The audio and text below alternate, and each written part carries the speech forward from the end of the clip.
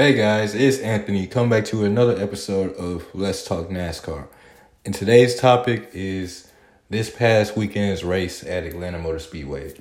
For the Cup Series, and on Saturday, we saw the Xfinity Series race there as well.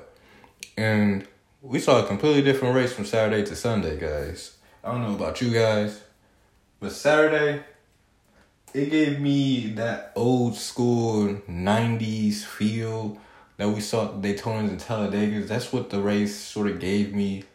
It was hotter and slicker than it was when they first came here I believe in the springtime.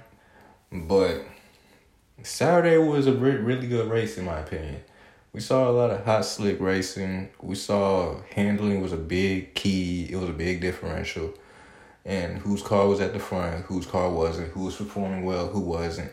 It was a really good race. And on Sunday, we saw more of a pack racing, but I still like the racing on Sunday as well. But without further ado, everybody, we all know what you want to do. You want to get into that controversial finish on Sunday, right? Well, before we get to the finish, I want to talk about one thing. I'm finna lead off with this. The 20 and the 23 made a pit crew swap. And we saw the 20 lose a wheel. Now, from my knowledge, that was on the Jackman, and the Jackman wasn't swapped. But they lost the wheel on pit road. And because of that created controversy. Should they receive a penalty or not? Because they still lost the wheel. But they lost the wheel on pit road. And NASCAR released a penalty report saying that the 20 would not be subject to a penalty because it was on pit road. Now, NASCAR also went on ahead and said at the end of this season, because it wouldn't be fair to all other competition that already got penalized and has a serve penalty and is actively serving penalties for a loose wheel, at the end of this season, they're gonna readjust the rule, I believe. They're gonna readjust the rule. I'm going to provide an update on the rule tomorrow, but that's that on that. Well, the funny thing about all that is when the 20 lost his wheel, we saw Bubba Wallace pull off a pit road. Right in front of the 20 in the rearview mirror. He's just looking at that. But that's it on that subject. Next topic at hand, Ross Chastain's aggressiveness. And is it going to come back and bite him later on down the line? And if so, who's going to be the guy to do it? Now, in my opinion, I feel like it's going to be Denny Hamlin. Denny and Ross are steady finding their ways into each other around the track. And Denny got into a wreck off of Ross Chastain's back bumper. And then we saw a few more guys were upset at Ross for the crash that he caused early on in that race that created a multi-car pileup. There's going to be a lot of question marks going forward as to how teams race the one, as he's pretty much solidified himself in the playoffs right now. But we got a couple of tracks on that playoff grid that you could get dumped at. But you got to be strategic with it because you don't want to dump a guy and then he ends up dumping you back and then you're just playing bumper cars, but this is the playoffs.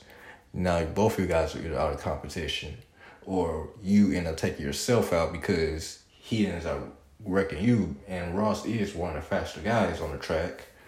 A lot of times when he does get into a guy, he's moving him out the way to move forward. You also have to think about that as well.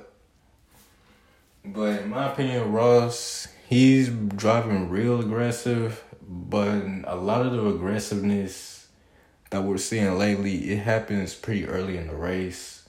There's plenty of time to go in the race for you to be aggressive, for you to make up those positions. And I think that's what a lot of guys are ultimately mad about, especially with that big wreck that we saw early on in the race. Now, I do feel like he's going to get raced a lot harder, but I don't necessarily see guys just running into him, taking him out every week unless it really gets bad between here and the start of playoffs. But Ross Chastain is the driver that NASCAR fans have been wanting. They want that hard, aggressive driver a la Dale Sr. But it's starting to get a little out of hand because you're doing this on high speed tracks, on the plate tracks, on the tapered spacer tracks. That's not really gonna fly over for a lot of guys because that's gonna collect a lot of guys. But that's all I had to say about the Ross Chastain situation.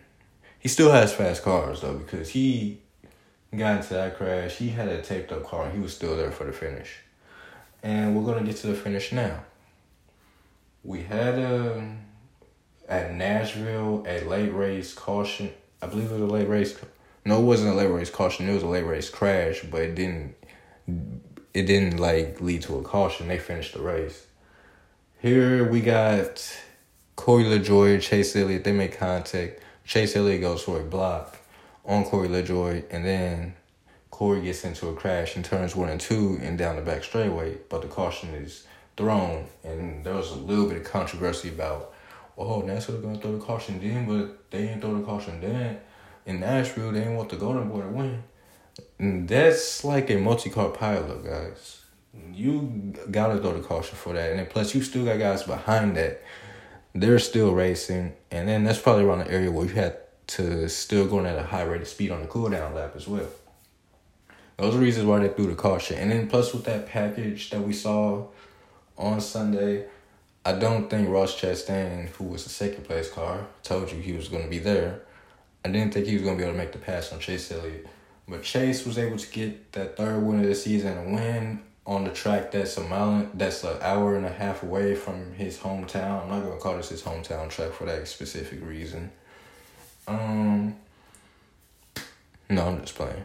But what I have to say about this race, I like both races, and I think they should keep them at this spot on the schedule, but help out the fans more and make it a night race or make it a transition race weekend, because a lot of fans don't want to be there in the summertime when it's hot in Atlanta, sitting outside. There's no shade for real. The shade at Atlanta is like in turns 1 and 2. A lot of fans, just help out the fans. Move the race to the night race. I want more races to be at the nighttime in the summer for this reason, because it's so hot. It makes it harder on the drivers and the fans. So when the new TV deals are up and TV contracts start to be made, I really want NASCAR to add more night races to the schedule or work around the TV schedules to implement more night racing. Because night racing would have made the racing that much better.